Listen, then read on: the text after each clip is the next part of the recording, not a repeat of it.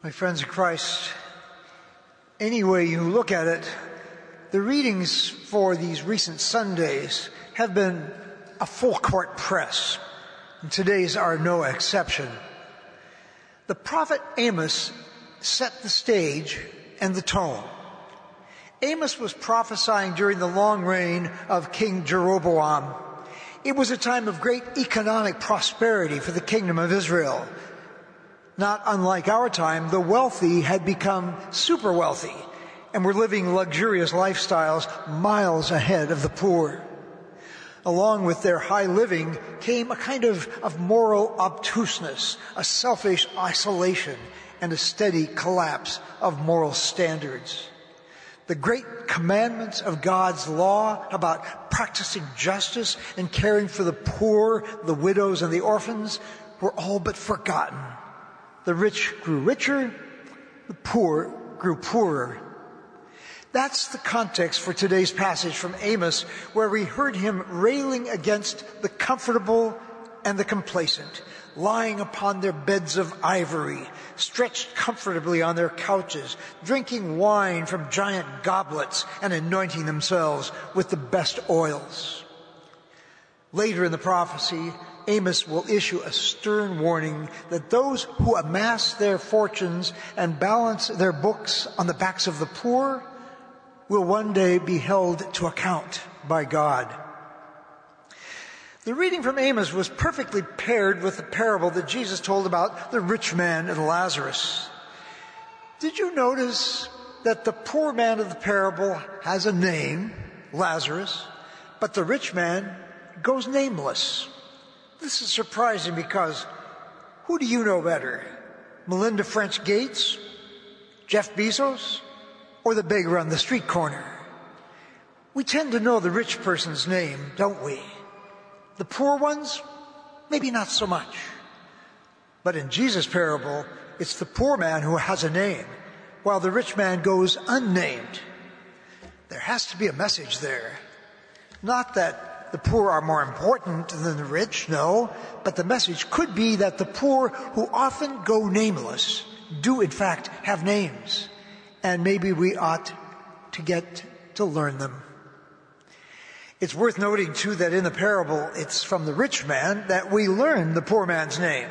Father Abraham, he said, have pity on me. Send Lazarus to dip the tip of his finger in water to cool my tongue, for I am suffering in these flames. The sad thing is that it is only after he died that the rich man actually used Lazarus' name. When he was alive, while Lazarus lay in misery at his door, the rich man didn't bother with his name. He looked the other way. And we're left wondering, if the rich man had bothered to call Lazarus by name, would he have come to perhaps regard him as a brother, a fellow human being, and not just that beggar at the door? We don't know, of course. All we do know is that his ignoring of Lazarus had more than passing consequences. It had eternal consequences. My friends, this story touches us in a most personal way.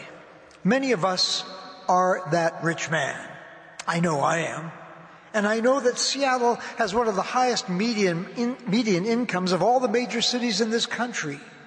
So this parable is timely. And many of you take it very much to heart. You do. You not only don't ignore the Lazarus you meet on the street, you actually go out to meet him or her. And you do everything you can to minister to Lazarus as you volunteer at the Cathedral Kitchen, the St. Vincent de Paul Society, our Housing Advocacy Committee, the Immigrant Assistance Program, or you make sandwiches for the poor and homeless. You call Lazarus by name, and you minister to him. And some of you who are blessed with considerable means and who might be expected to line up with the rich man of the parable, you are not at all like him. You are aware of the plight of Lazarus. You don't look the other way. Instead, you very intentionally commit significant resources to reach out to him. But Lazarus is not only at our personal doorstep, my friends.